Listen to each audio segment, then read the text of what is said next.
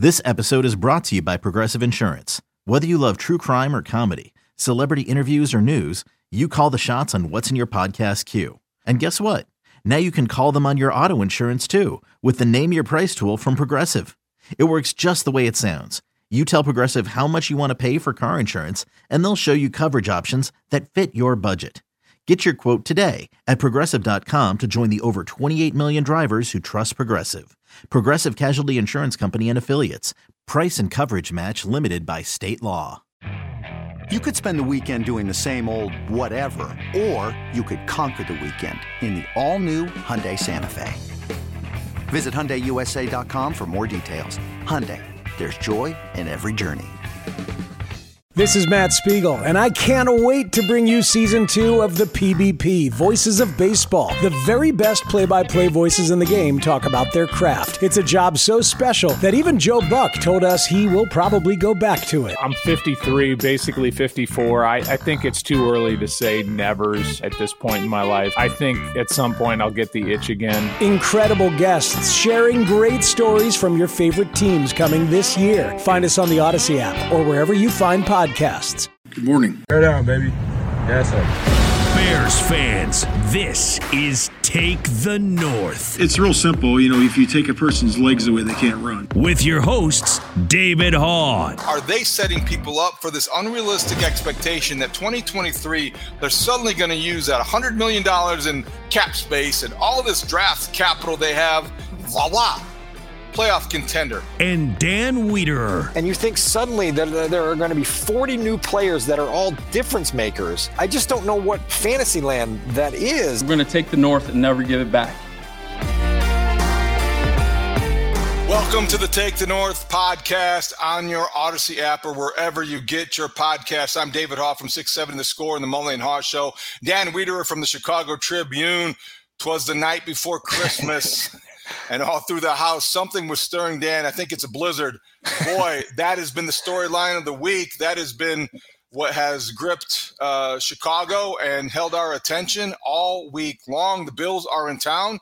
They left the night early. How would you describe this week, this holiday week, leading up to the Christmas Eve matchup between the Bears and the Bills at Soldier Field? Yeah, there's a lot to talk about in terms of the conditions and the elements and all those things that we can get into. It's an intriguing game on the surface, even without the weather, because you got another chance for this Bears team to take a measuring stick game against a team that is currently leading the AFC. They just played the team that's leading the NFC last week and played pretty well and showed some encouraging things. And so you get a chance to take another test. But obviously the weather is going to be a factor. And you look at the forecast and you see that the wind chills could be below -10.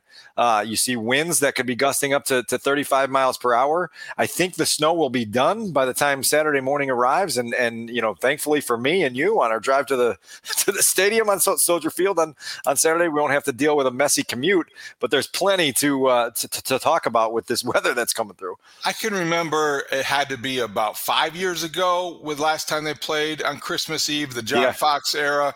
And at the end of that game, there were empty seats, and you thought, boy, people, number one, were going home early for the holidays. Number two, apathy had set in because they were so bad. I think you could see empty seats Saturday, and it have nothing to do with either. I just feel like a lot of people may look at this game and the conditions and everything else and take it past. Some people, obviously the diehards, will want to say that they were there no matter what. It'll be some group of young alcohol-fueled fans will have their shirts off. But I just wonder what kind of crowd's going to show up Saturday at Soldier Field. If the Bears could accommodate it, and I don't know, the crowds are probably too big, they should allow United Club access for anyone to come inside and get warm between quarters or whatever it may be, because it's going to be really, really cold out there and dangerous to some respects. You bring up that 2017 Christmas Eve game. That was 0-14 Cleveland Browns visiting Soldier Field to play the 2-14 Bears. So there's a reason that wasn't a real hot ticket in Chicago.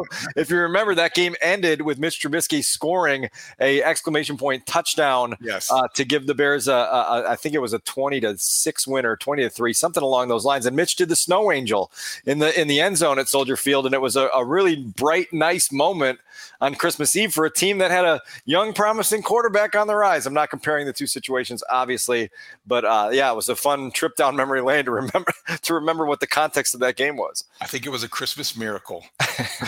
All right, let's get things going with our opening drive. It's time for the opening drive. No way around it, Dan. We just started talking about it. The weather. You turn on your TV. It's before this lead story in every local newscast. You step outside and you understand why. Braced for the worst. The Bills left Buffalo early. They are not new at this because they had to leave Buffalo early to get to Detroit because they had to play a game in Detroit earlier this season because of blizzard conditions in their city.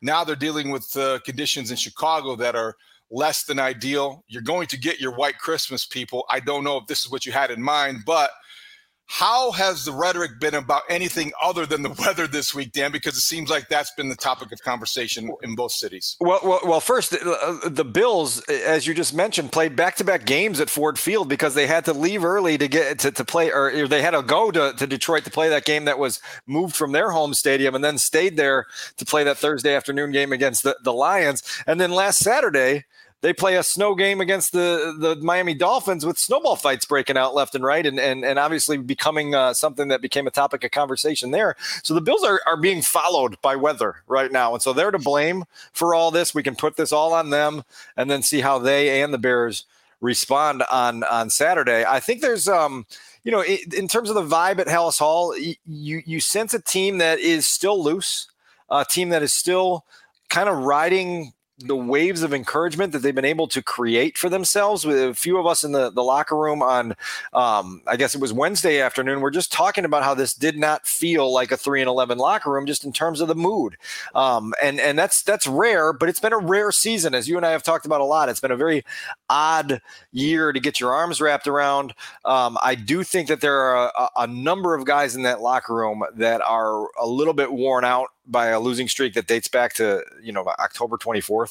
It's a long way back now. And I think there's a lot of guys that would love to have that taste of success that actually shows up with a victory. It doesn't seem likely this week. The Bills are nearly a double-digit favorite coming into town as road favorites. And we'll see where it goes. But, it's been interesting just to kind of have a finger on the pulse of that mood in that Halas Hall locker room. I can't believe it by watching and hearing and just observing maybe a step removed from where you are right in the middle of it, because all season long, it seems as if with teams that are struggling to the extent the Bears have struggled, you look for cues and you look for hints and signs of dissension, of things fraying apart. And I guess the longer this goes on, and there's no end in sight.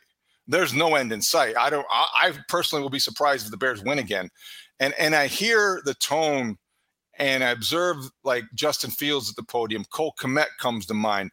These are guys that I don't know if it's just good editing or what, Dan, but they have really put forward a professional, positive face in spite of the adversity and the drudgery of a losing streak. I'm not going to go full Ted Phillips here and say, boy, isn't this a great losing streak, great for the character of this football program and organization. But I have been at least struck by how things haven't gotten away from this group. And I think it's because largely Justin Fields has emerged and established himself not only to the football public, but I think internally maybe as the guy who makes this go, and everybody realizes that. Well, so that's certainly a huge factor. And when your quarterback is playing at a high level and playing at a level that makes you feel a lot more comfortable about your future, it gives you the luxury of being able to take a deep breath, of being able to zoom out and see a bigger picture perspective. I think that's all very healthy, and it keeps you in a good mindset and a good balance. I think there's another part of this that this was true all throughout the Ryan Pace regime and remains true under the Ryan Poles regime. When you fill your locker room with high character guys and you eliminate the guys that are the first to sort of flee a sinking ship, it allows you to create a culture that steadies you through losing streaks. Now, again, I always criticize George and Ted for praising how well the airbags worked, right? When it was, let's just try to not crash the car again. Like, I'm glad we've got good airbags that lessen the blow of this, but let's stop crashing the car into a wall. Eventually, the Bears are going to have to get there. There's also a first season effect to this. This is a new regime. And if they have double-digit losses in December in 2023 or 2024 or 2025, you're not going to feel the same vibe. A first-year regime, coaching staff, front office is always given just a little bit of a longer leash because it's new and nobody has lost faith to that level. Now, I think some of what you and I have been talking about for a couple months now is you don't want to create an acceptance of failure or an acceptance of mediocrity inside your building where it becomes easy to shrug past setbacks as easily as this organization for a quarter century has shrugged past setbacks. And so you have to guard against that at all turns. But that said, I think that this team right now understands who it is, what it's up against, and where it hopefully is going to go. And I don't think that this mood, again, is going to last into 2023 if the same sort of problems persist.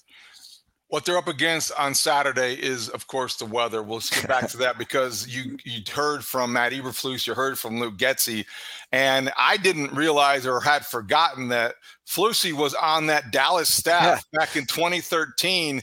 That was the night that we all will remember for Mike Ditka tearing off his coat, right, going to the microphone, and he was honored that night. Dan, were they retiring his number? What was the occasion? Refresh my memory, and then factor in how Flusy was involved and what his memories were this week. Yeah, I'm trying to remember what the Ditka, the significance of that was. They obviously don't have a Ring of Honor there, so it wasn't that. But they were obviously, I think it was his jersey retirement that night that they were doing, and it was cold. I shared this story earlier in the week on the radio. I remember parking my car in the Waldron deck, which is just south of Soldier Field, and walking to that media entrance and being like, holy cow, like these 8 minutes were as much as I could take that night because of the way that the wind chill was biting and how cold it was. The other thing that you remember from that night, and certainly a lot of people probably recall this, was Josh McCown was still starting at quarterback for the Bears and led the Bears to 6 touchdowns and 2 field goals on the first 8 possessions of the game, took a kneel down to end it. And it was that game where you're like, man, they've really found something here. This guy just put up 45 points, a backup quarterback for a team in the middle of a playoff hunt and chasing a division championship, just put up 45 points. He was named NFC Offensive Player of the Week. And then the next day, the Bears switched back to Jay Cutler, and we know how that season ended up. How did that season end up? Wow, they lost. They lost in the finale, and they finished. I do remember that one. I remember Chris Conte and Randall Cobb. That's another story, another week. All right, so Matt Eberflus was actually on the Dallas staff when temperatures dipped to as low as I think it was in the negative teens wind chill wise, and this is what he had to say, reminiscing about that moment this week. Yeah, just bitter cold. It was bitter cold. You had to really make sure all your skin was covered because you would potentially get frostbite and all that. So you got to make sure you used Vaseline on your face to make sure everything's covered up right. But it was cold, and the helmets sound weird when they hit. So it was cold. I think it was minus, I want to say 13 or something like that. All right, so that was Matt Eberflus about the 2013 experience at Soldier Field. And I don't know if you ever get good at coaching in conditions like that, Dan. I don't know if those previous experiences help you deal with what's in front of you, because I think when you're dealing with what's in front of you in conditions that will be presented to them on Saturday afternoon, I just think you're worried about one play at a time, one series at a time, one quarter at a time until you get through it. It's as cliche as they come. I don't know any other way to deal with that. Get the Vaseline ready, as Matt Eberflus said. He said he couldn't feel his feet in that game in December 2013. And so hopefully they have enough things and they're prepared going to the sideline. We were talking to Cole Kmet in the locker room on Wednesday afternoon, and he doesn't like wearing sleeves beneath his jersey. And he's like, I think I'm just going to go without sleeves. And we're like, Cole, I don't think you're going to be able to. You're going to get frostbite and wind up in the hospital. And so I think for certain players, there's going to be some consultation that needs to be had on, hey, guys, this is what you need to do to keep yourself safe as much as locked in. And then the other part of this is the mental aspect of this. And I thought that Bears offensive coordinator Luke Getsy had some interesting things to say about that, because he understands that this could become a psychological factor if you let it. And here was kind of his message to his players for the week. No, I mean, we said it the other day. I mean, how you stay warm is stepping on the field and playing violently and playing together and celebrating together. That's how you stay warm. And so we're going to focus on that and executing our stuff. And, you deal with it. And if it's on your mind and it's distracting you, then you're not going to be able to execute at the highest level. So fortunately, we got a couple days that we get to go practice at it and get our minds, get our heads straight.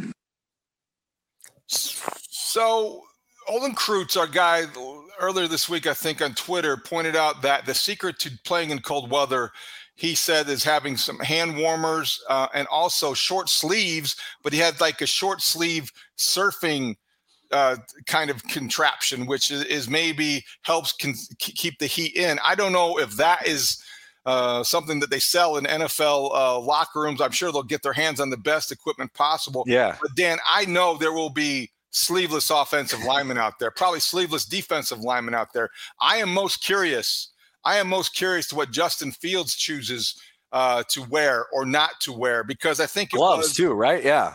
The gloves and how there was a pretty cold game a couple weeks ago. I forget now which one it was, but he came out in short sleeves and he had bare arms. And I think that sometimes the psychological statement you make, you may be risking discomfort, but I like a quarterback that isn't worried about wearing long sleeves. I know that sounds very meatballish, but I don't mind my guy trying to make a statement and hang with the offensive lineman that way. Yeah, either way. I'll go either or on that one. If the quarterback wants to wear sleeves and it helps him move the chains, they'll be more than happy with some points going on the board if he's got some sleeves on. A couple little behind the scenes anecdotes for you. The first one for me on Monday, I didn't realize this storm was rolling in, and I was at Hallis Hall late, and I was typing up my QB rewind for ChicagoTribune.com, and I went over just to talk to Jeff Joniak in his little cave there in the side of the media room, and I ran into frantic Jeff Joniak. You obviously know, you've seen that before. And he was just kind of, I said, what's going on? Why are you so excitable this afternoon? He starts telling me about the storm. And at this point, there were some forecasts out there that we were going to get 3.5 feet of snow and that power lines were going to be in jeopardy. And Jeff was so scared that the Thursday and Friday forecast was going to take the power down at his house and disrupt his preparation for the game. He was trying to cram all his preparation in on Monday night and going through all the paces. And I said, damn, Mike, I better go check the weather app, right? And the weather forecast on the internet to make sure I know what I'm dealing with so I can figure this out. But so since Monday, it feels like at least the snow totals have come down dramatically. I think we're still expecting, obviously, this extreme chill, and the winds are going to be really interesting because, as we saw last week, the winds factored in, and we'll have more on that in our kicker segment later in this episode. The other one, I want to ask you this, because 2008, I was still a college basketball reporter in North Carolina, came home for the holidays and my birthday, and this was pre-kids, so my wife and I used to spend a night in the city, and she was trying all week to get tickets to a Bears-Packers Monday night game on December 22nd, 2008, and she wasn't getting them. And then she said, hey, I was going to try to surprise you. I was trying to get you tickets to this game. And I said, I don't want to go to that game. It's going to be seven below zero. And so we aborted that mission and ended up watching it at Ditka's downtown. And I remember, again, the walk from Ditka's to the hotel we were staying at on Michigan Avenue being like, I don't know how anyone is sitting outside for 3.5 hours in that. Do you remember that night at all? It was a game the Bears won on a walk-off Robbie Gould kick. I do vaguely remember that night. I do remember it being very cold. My frame of reference for cold games at Soldier Field, though, I think 2008, that would have been the first year that was that Favre's last year in Chicago, in Green Bay? It might have been Rodgers' first year starting. Aaron Rodgers was the quarterback, so yeah, that was the case. The Chad Hutchinson led Bears, I think back in 04 or 05, had a game against the Houston, and it was as cold as it gets, sub-zero, and that's the coldest I could ever remember being at Soldier Field. The Packers game doesn't necessarily stand out. There have been some cold ones. The Cowboys game also comes to mind just because. But Dan, nobody wants to hear reporters who sit in the press box complaining about how frigid the walk is from the car to the stadium. I have said the same thing because it is adversity by our definition. Admittedly soft. I will own up to that. And obviously in the press box, sometimes we crank those windows open a little bit to get some fresh air and get a little bit of crowd ambience. I'm going to be making sure that Big Z doesn't get eager to get on that swivel and open that window up in front of our seats in the press box because it's going to be too cold. Let's keep that shut. Let's keep the noise out, and let's keep the warmth in. I got to tell a quick story now that you brought it up. So Super Bowl, this is different stadium, different city. Bears weren't even playing. Super Bowl in Minneapolis. You said Brad Biggs. I'm going to tell this. I've said this before. So Biggs and I were at the hotel, and we walked to the game. You know, that's that short walk from the hotel to to the shuttle. I'm sorry, to the shuttle at the Mall of America, and it was probably 15 degrees below zero still. And Brad comes down without a coat and walks without a coat from the hotel to the shuttle bus, probably 8 minutes tops, but he did not even shiver. Some guys just have, that toughness. I am not one of those guys. I will have as many layers as possible, but Biggsy, he gets it done in the winter. Also, go ahead. No, I was just going to say, we typically go to Minneapolis. We went to Minneapolis this year in October, which was a great change of pace. We typically go there in late December, early January, and there have been games up there, even though they play inside, where it's like minus 45 degrees out. I had my cell phone go from 90% battery to 0 while I was waiting for an Uber. And so all of a sudden you're like, I don't even know, like a car pulled up. I'm like, I can't cross check this. I'm going to get in. If this guy takes me where I'm going, great. If I don't wind up there, I'm screwed. But that's the kind of cold you deal with up there. I'm stunned you lived there as long as you did. 2 years and got out quick. As for Joniak, a lot of people don't realize that he was frantic about the weather because he studies it. He was going to be a meteorologist at one point in time. That was one of his dreams. So when he talks about the pressure systems, he's not just talking about what it takes to nail a kick in the closing seconds. He's talking about meteorology and that kind of stuff. So Jeff Joniak had this one mapped out on Monday. So he will be ready, him and Tom in the booth in WBBM. Okay. Hey everyone, this is Brett Boone. Would you know it? I've got a podcast going strong in our 4th year. Tune in as I sit down with my friends, some of the biggest names in sports, media, entertainment, for a lot of fun and in-depth conversations. As you know, baseball's been my life. It's been in the family for a long time, but it's a lot more than that here. It's sort of like taking a ride in a golf cart around a beautiful track. Join me every week for multiple episodes on the Brett Boone Podcast, available on the Odyssey app or wherever you get your podcasts. Hey, Rob Bradford here. I have set out on a mission with my good friends at FanDuel to prove what I have known for some time. Baseball isn't boring. Now I have a daily podcast to prove it with some of the most notable people in the baseball world, screaming baseball isn't boring from the mountaintops, or at least agreeing to come on our show. Players, managers, GMs, and yes, even the commissioner of baseball, Rob Manfred. It has been a constant wave of baseball's most powerful voices. So join the revolution. Subscribe and soak in Baseball Isn't Boring. Listen on your Odyssey app or wherever you get your podcast. You'll be glad you did. Okay, we digress a lot. Let's get into our numbers game. All right, Dan, back to football. So you have numbers in the Tribune every week, chicagotribune.com, and we're going to give our predictions. Let's start with the numbers, and we'll get to our predictions with studs. Let me start with some news for you, because this was Wednesday night's announcement by the NFL. There were 88 players named to the Pro Bowl, and the first number is 0 because the Bears had 0 players named to the Pro Bowl. Not a major surprise given what they've dealt with all season. They were one of only 2 teams to be shut out from the Pro Bowl honorees. The other one is the Jacksonville Jaguars. The team that's coming to town on Saturday has 4. It's Josh Allen, Stephon Diggs, Jordan Poyer, and fullback Michael Morris. You have a situation here where, perhaps you could have made a case for Justin Fields to be in the conversation as a Pro Bowl quarterback in the NFC. Those honors obviously went to Jalen Hurts and Geno Smith and then Kirk Cousins.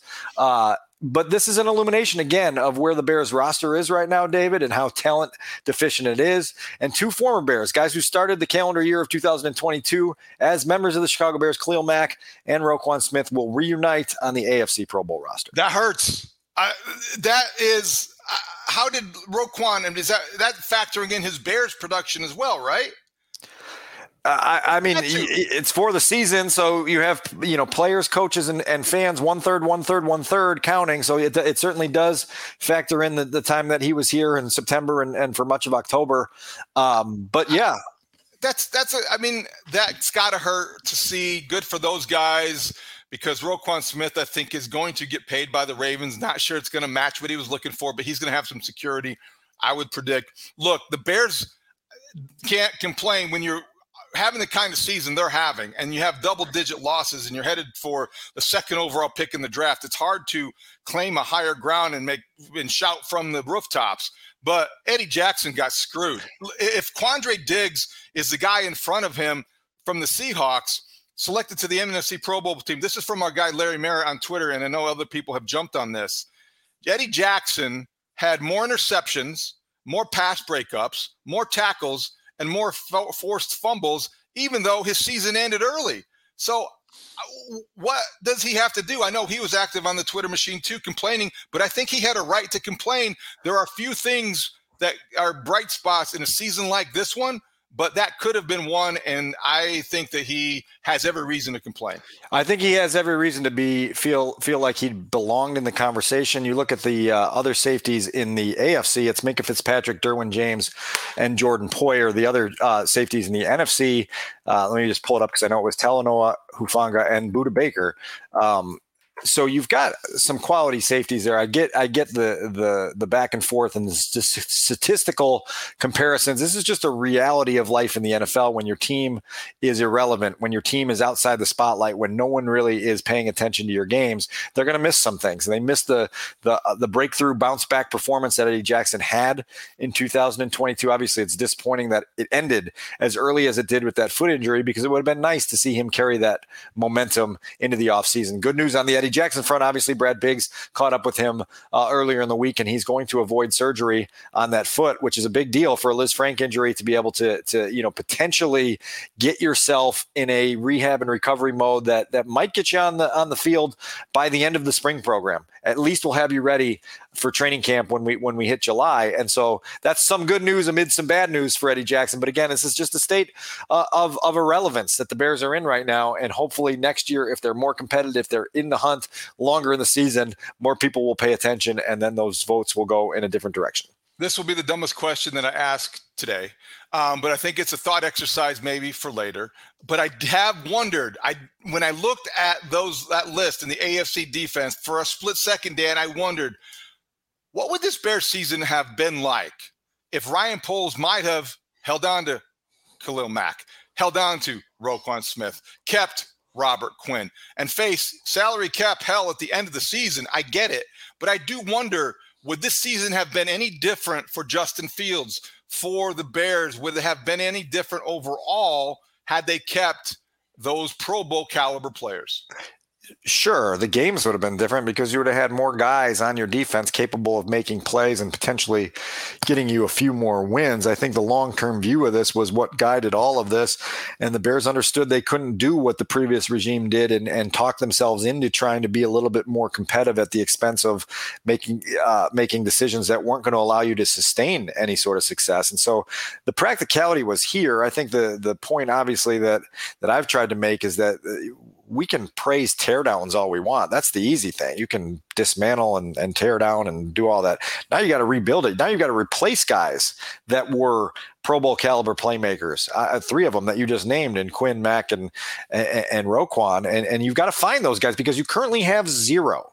Right. And this is something that the Bears fans are going to have to get their arms around, is that you don't just walk into Pro Bowlers Are Us in March and grab 5 of them and show up for the 2023 season locked and loaded and ready to go. And so we'll see where they take it and what's going to be a very eventful and much anticipated off season.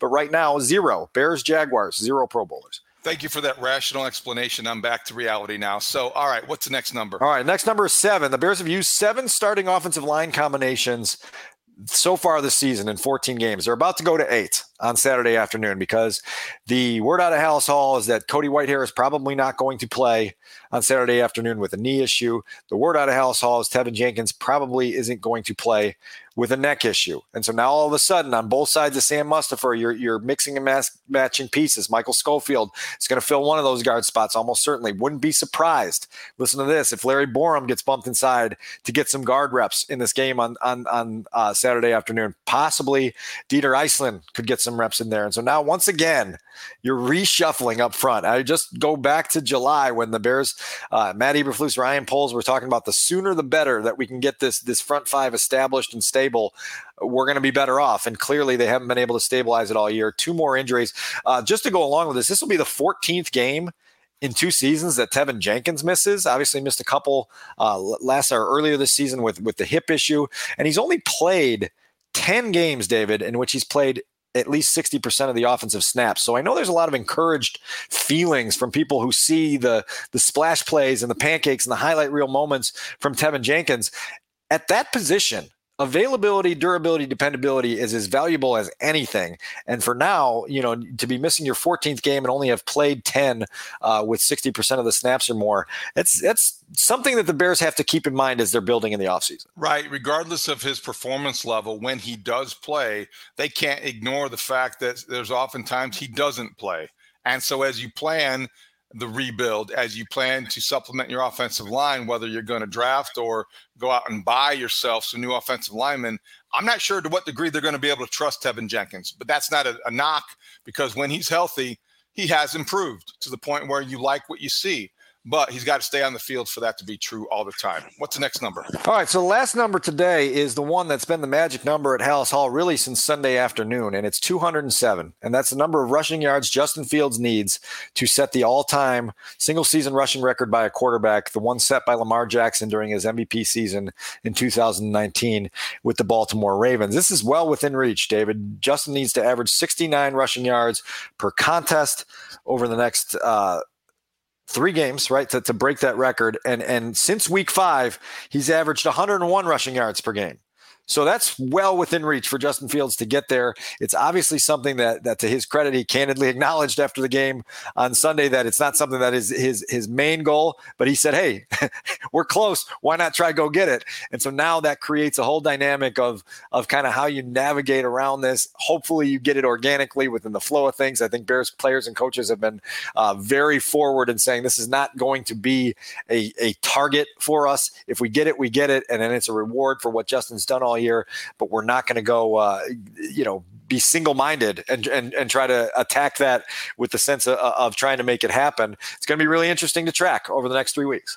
I love it. I like the fact that they are, number one, acknowledging it, not denying that it means something to people up there. I like the fact that it will give when he gets it. I think he will get it. It will be a matter of when, not if. If he gets it, let's say that this will give him something that officially distinguishes his season from all the rest, because I think it could be that loud of an announcement that the Bears have found their franchise quarterback, or at least the guy they're willing to build around or want to build around. And that would be emphatic in terms of a statement. So I like everything about it. And I love the fact I've always loved the idea of a running quarterback. So I like the way that this is developing for Justin Fields. So funny anecdote that Luke Getsy shared on Wednesday afternoon and kind of being asked, will this be at least in the back of your mind as you're doing things over these last 3 weeks, trying to get this achievement for a guy who's had such a special season? He said it won't be, but then he referenced a Golden State Warriors Philadelphia 76ers game from last week when Warriors forward Kevon Looney was nearing a triple-double, and he was 1 assist away, and all the Warriors players were going to Steve Kerr and trying to get him to get Looney the triple-double. And Getsy said, and then Kerr just took Kevon Looney out of the game, and there was no more triple-double, and he finished an assist shy of that. That said, Luke has been pretty forward with kind of his praise and just his enjoyment of some of these highlight reel runs that Justin's had. He said he couldn't pick out a favorite when Patrick Finley tried to press him for which one was his favorite, but he said after every one of them, he finds himself going to Matt Eberflus and kind of shaking him in the shoulder and going, that was the most incredible thing I've ever seen. And he said, when you've got a half dozen or more of those in a season, that's pretty cool stuff. And then we asked him specifically about that magical run, probably the coolest play of last week's game against the Eagles, the 39-yarder that was almost a 48-yard touchdown. And here's what Luke said his vantage point on that run was. What's special with him is that when we can get other people in space, he does a good job of finding them. And then when we get him in space, he does incredible things. And so my eyes were watching the play where he should be throwing the ball. And then, next thing I know, I look back and now it's in this mode. And then how he finished that run, I was just, it was pretty incredible. And then I had to get on the horn because he was celebrating. I'm like, bro, they called you out. Get back there, hurry up, let's go. And so fortunately they gave us a bump on the clock there, so we were able to get settled in and then get in the end zone next play. So you've got a coaching staff that is still coaching, right? You're the play starts and you're looking to where the ball's supposed to be thrown. The play ends, you're trying to encourage your quarterback to get back in the huddle, but you're still enjoying all of it. And Andrew Janocko, the quarterback's coach, also on Wednesday afternoon just said that where the Bears coach's box is at Soldier Field, it's the window basically faces a row of seats. And he said there were Philadelphia fans sitting in front of that seats, and they were turning around all game and giving him grief. And when Justin scored on that one, he was mouthing through the glass. That's coaching, guys. That's coaching. That's great because, you look at what he's done, Justin Fields, that is kind of evidence of coaching in that they started that process, during that mini bye and they started leaning into it, but he makes them look so much smarter. He makes them look even more advanced than maybe they are, and they recognize that, and it's good to have some fun with that. I would hesitate a little bit if I'm Luke Getsy. Slow down there. Show me the 4 championship rings, and then I'll compare you to Steve Kerr. Well, I think it's just the narrative of like he's going to have guys in his ear, right? He's going to be on that side, and they're going to know where it's at. I remember the season finale. I've talked about this game in many different contexts over the year, but in 2012, when Adrian Peterson was going after Eric Dickerson's single season rushing record, and that team was trying to get in the playoffs, and they played that epic Week 17 game against the Packers at the Metrodome, and Adrian, I think, finished, it was either 5 or 8 yards short of Eric Dickerson's record, and I remember Pam Oliver asking him after the game, how's it feel to finish 8 yards short, and Adrian was like, 8 yards short of what? And he had no idea where he was. It was a 200-yard day that he had, and it was just one of those where everybody else in the building knew how close he was, and ultimately he just fell a little bit short. So hopefully we'll see a different result for Justin. I think last Sunday I appreciated that Justin Fields, he's not oblivious to what's going on around him. He's not so locked in because somebody asked him about, did he realize when he hit 1,000 yards? And now his answer may have sounded selfish to some people, like a basketball player. Did you know when he got 30? Yeah, I did.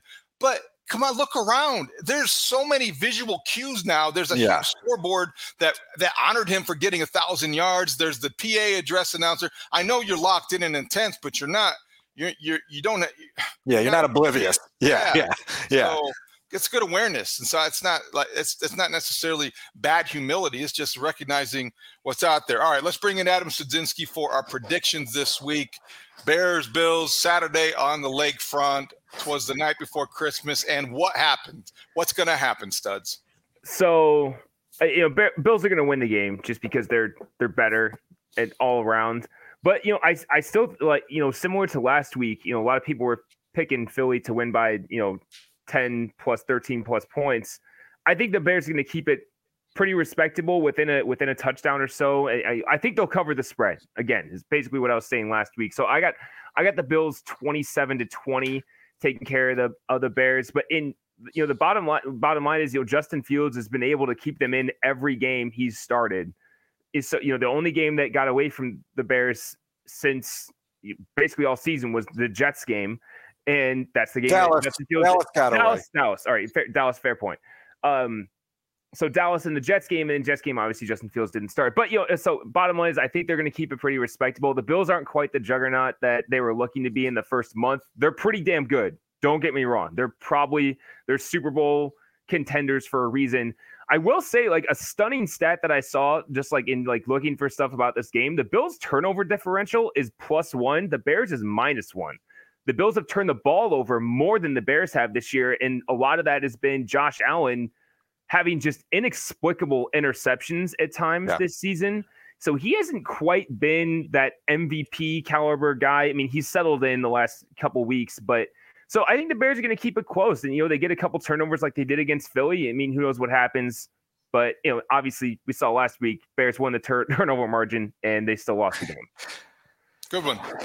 I've got the Bills 27, the Bears 16. I do think the weather can help the Bears in two ways. I think number one, it can just disrupt the concentration of the Bills in terms of getting here. I know I'm personally really glad that I don't have to deal with traveling this week and dealing with the logistical headaches that come with traveling through a storm like this. And so we'll see kind of how their travel plans put them in position. And then I think the Bears can shorten this game a little bit. They're getting Khalil Herbert back.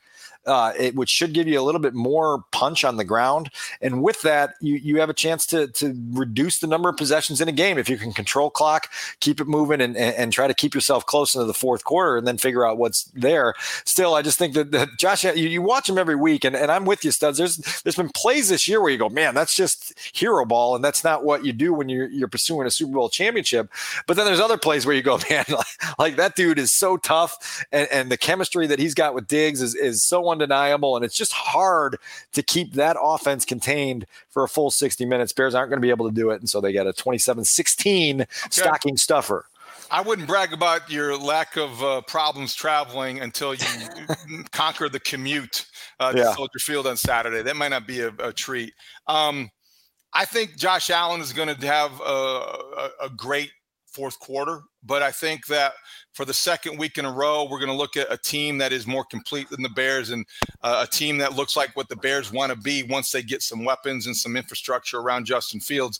But I think for the third game in a row, before you matumble me, I think for the third game in a row, I think that Justin Fields is going to outplay his opposing quarterback, his opposing Pro Bowl caliber quarterback. I think Justin Fields is going to have a better game just because maybe the conditions, maybe because he's going to use his legs. That's all part of it. But I don't think it's going to be enough. I think it's going to be Bills 30, Bears 23 in a game where the Bears, again, high compete level. It will be Moral Victory Monday in Chicago, but I just don't think they have enough to get over the top. That sounds entertaining. Not today. See, I get a bit close. But, that was worth it. That was worth it because you brought it this time. All right, let's go inside Halas Hall in our next segment. Okay, so big this week on Cairo Santos. Going to be difficult to kick a rock. Is that what he compared it to? Or Richard Hightower said it would be like a rock. And okay. Cairo, in previous experiences, he had a really cold game in Tennessee one year. Felt like he was kicking a rock. Now, ordinarily, I'm sympathetic to kickers, not really. But I think that this is a tough week for him to get well, to regain confidence because of the conditions and because of what he's coming off of. Where are we with Cairo Santos, and why? How surprised are you that we are talking about him as a question mark in Week 15? I'm most surprised that he hasn't booked himself on the Today Show yet to talk about his struggles and become one of the most honorable players in the franchise history. Sorry, Cody. That was just a little side swipe that I had to get in there. Look, Cairo's an interesting dude, and I've really enjoyed getting to know him over the last few years because he is very introspective, he is very candid, and he is willing to share process and things that go into everything that goes into place kicking in the NFL. And right now he's in a little bit of a slump. He has missed 5 extra points this year. He has missed 5 total kicks, field goals, and extra points in the last 5 games. That is an undeniable concern. It's a bad spot to be in as a kicker. You can rationalize this and say, well, he's 90% on field goals this year, and when you look at it, he's really only cost the Bears 11 points. But 7 missed kicks is too many. 5 missed extra points is too many.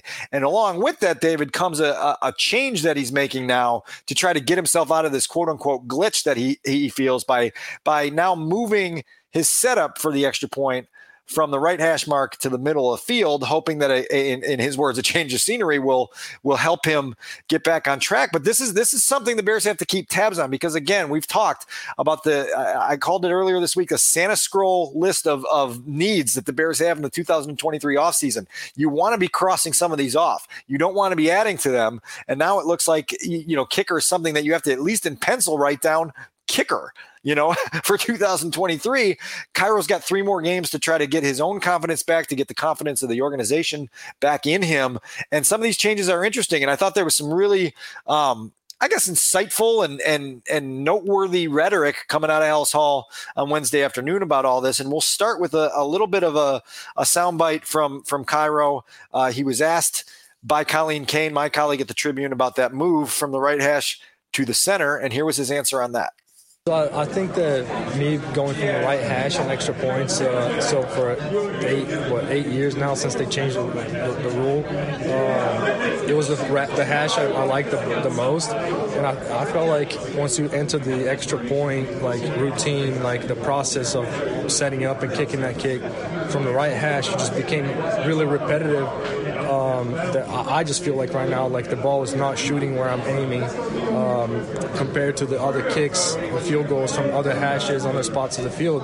So that's just kind of felt like I need some change in that visual to line up the kick from a different angle, and I just feel like that's what I did. Those 2 extra points later today at practice, just ball hit going where I'm aiming. So that's something to look forward to. Just kind of give you something else, something different to look at too, just psychologically? Is it just different enough to kind of engage you a little bit? Exactly, yeah. A field goal, I think I feel more focused because it's a new spot, so it's like you figure out the kind of the lines, like, right there. So, I mean, in a way, just kind of something that locks you in more. Extra point, you already know it's coming from there, so like it's helped me, for a long time kicking from the right hash, but I feel like a bad habit, is starting to develop, and it feels easier to just go and explore a different angle than I try to keep grinding it out up to this point. I had 5 misses, so I think it just didn't work to stick with it. That sounds like a guy reaching and searching, Dan. I understand he's an accomplished professional who came into the season with a lot of momentum and success as a Chicago Bear. But when you're making changes like that, it means that I think I saw you on television. Nice job on WGN, by the way. Compare it to a golf swing. And it's very simple. Once you start to think about these things, and once you start to think about what you're not doing with the kicker, I think that you have started going down the wrong road. Well, I wrote down as we were re-listening to that soundbite here, just for my own golf game. This sounds very familiar to me. The ball is not shooting where I'm aiming, Cairo Santos said.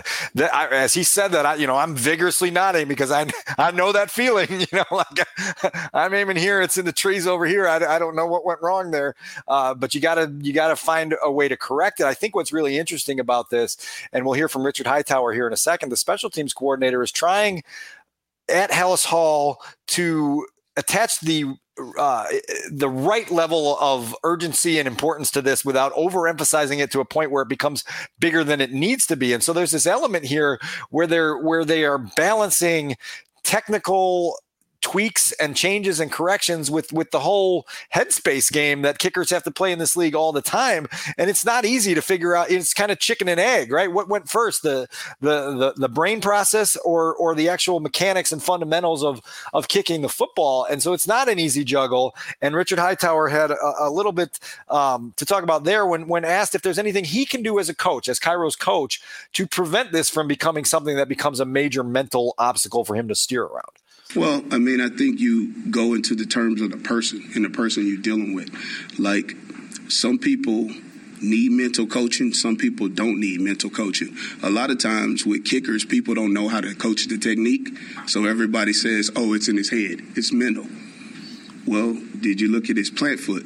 Did you look at the ball flight? Did you know the wind and which direction the wind was going? Do you know what it means when the ball is not at 6 o'clock laces or 3 o'clock laces?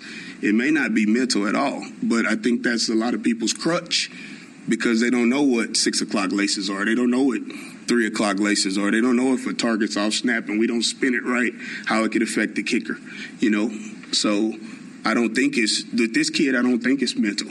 I think we just got to get back to work. Maybe. Maybe. I just don't think that we talk about 6 o'clock laces and 3 o'clock laces with Robbie Gould. And that's a very unfair comparison, but we weren't worried about these kind of mechanical problems in the process last year. Something changed. Do you suddenly become more sloppy fundamentally? Do you suddenly become with a kicker? My sense would be that you lose as you age the leg strength. You don't necessarily lose the accuracy or your ability to do things the same way again and again and again, which kind of is mental, but it's tied to the physical and the process. I mentioned Robbie Gould. That's what he does so exceedingly well, is that he has the same routine and the same it's just something that becomes a matter of course. So when you're switching spots on the field, when you are having coaches, that was a long way of saying no. When you have coaches explain that way, I just think you're searching for something. I hope he finds it. But it's clear that he is not the kicker that he was last season. The Bills have a really good young kicker in Tyler Bass coming to town on Saturday. It'll be interesting to see how both of those guys handle the elements, handle their own respective situations, and how they get it done. And a lot of people might say, hey, it's a 3-11 season. The Bears are in last place. They're not going anywhere. Why is this a big deal? Well, it's a big deal because winning organizations make sure that they treat every situation equally. And even if you're 3-11, you still have a kicker that puts the ball through the uprights when you have scoring opportunities. And so you want to make sure that when you get into games of magnitude, which hopefully are coming sooner rather than later, that you have every possible bolt on the ship tightened, right? So that there's not anything. Rich Campbell and I used to always talk about loose bolts with this organization, and it always feels like there's a dozen of them that keep the whole thing for, it's wobbly. And you say, man, you got to get a wrench to tighten those things. This is one of those wrench tightening processes that the Bears have to get figured out, hopefully before we clean out the lockers on January 9th and head into an offseason again that has already way too many needs to add kicker to it. All right, let's wrap things up with our 2-minute drill. The 2-minute drill. The 2-minute drill. Jalen Johnson had a nice little Twitter exchange this week with A.J. Brown. I think that it's mutual respect, and he felt very good about his game, as we have talked about. He has a challenge that you could argue is even greater. The conditions won't maybe allow for that, but Stephon Diggs, to me, is one of the top 3 to 5 wide receivers in football. I would maybe put him just a shade ahead of A.J. Brown. I like Stephon Diggs. I have since he was in Minnesota. We saw what he was capable of doing there. Jalen Johnson this week, what's his health status, Dan, and how big is this challenge? Yeah, well, first and foremost, Stephon Diggs, 99 receptions, 1,299 yards, 10 touchdowns. All 3 of those rank 3rd in the NFL at this point in the season. So it tells you how elite this guy is as a receiver. Jalen Johnson circled 3 receivers on his short list when the schedule came out in the spring. It was Tyreek Hill, it was Justin Jefferson, and it was Stephon Diggs. He's going to get a chance here now to take this next test against Stephon Diggs. Again, coming off that strange performance against A.J. Brown where he played pretty well, but A.J. Brown still wound up with 181 receiving yards. Now, here's the little news twist on this. I tweeted this out Thursday afternoon. Jalen Johnson has a broken bone in his left hand and is probably going to have to play this game on Saturday with a club on his hand, which in his own words, is a disadvantage for a guy who likes to be physical and do some things with his hands. He's going to be one hand short, and it's going to make this all the more difficult. He has been very respectful of who Diggs is as a receiver, how crafty he is, how good he is at getting in and out of his breaks and creating separation, how much chemistry he has with Josh Allen. This is a big test again, but once again, for a Bears team that's trying to identify blue chip guys and has a guy that could potentially be a blue chip guy on their next championship contending team, you want to see him take these tests and see how he steps up to them. Jalen's never going to lack for confidence. He's never going to lack for competitive tenacity. He's never going to be one of these guys that within a game is going to be rattled by struggle. Those are amazing qualities to have as a cornerback. Now you have to have production to match it. Hopefully he can get some of that on Saturday. Jack Sanborn goes on injured reserve. The end of his promising rookie season comes quicker than anybody would have liked to have seen. But Dan, I think he played his way into contention for a starting job in 2023. He certainly is a guy who came out of nowhere, but it's too bad and a pity that he has to end the season this way. Yeah, and the big riddle with Jack Sanborn going forward is this guy just a productive player on a last place team that needs its linebackers to make a lot of tackles because its defensive line is so deficient up front? Or can he continue ascending and become a guy that becomes a 5-year starter for you? That's something that they're going to have to ask internally as they, try to figure out what to do on defense in the offseason. Certainly nobody back in May thought that Jack Sanborn would have the emergence that he had.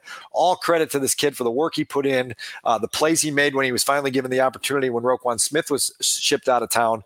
Sad end to his season, but certainly a sad end to what was otherwise a really, really impressive and encouraging rookie campaign.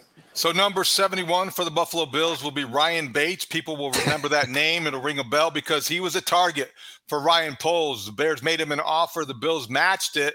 Don't know if he would have been a good addition, a strong force in the middle of that offensive line, or if he would have been Lucas Patrick, injured and overrated.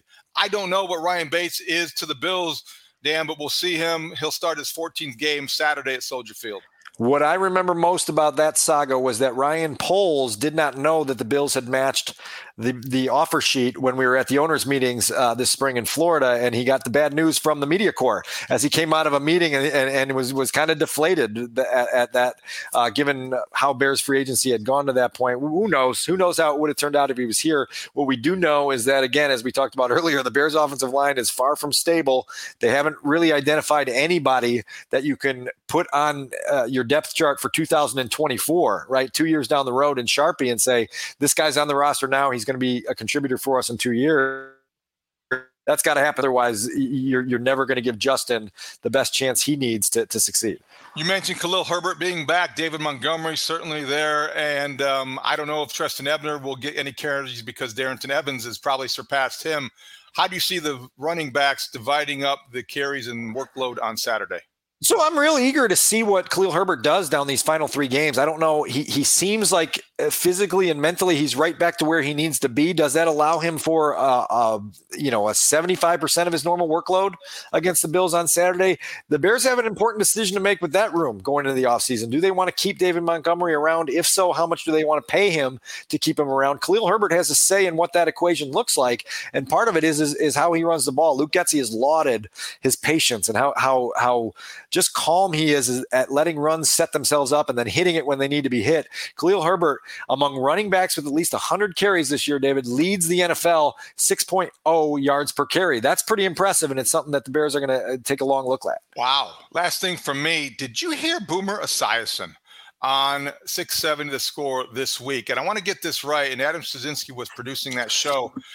Did Boomer actually say that he thought Justin Fields would be better than Jalen Hurts and Josh Allen? Give me the context of that comment before I can process it, Studs. So he basically said that he believes that Justin Fields may be better than Jalen Hurts. And he went on to say that his ceiling is essentially Josh Allen, not that he can be better than Josh Allen. Okay. And his floor is closer to Jalen Hurts. So it was really, really high praise from Boomer. And I mean, he was basically saying that he thinks he can be a superstar if the Bears build around him properly.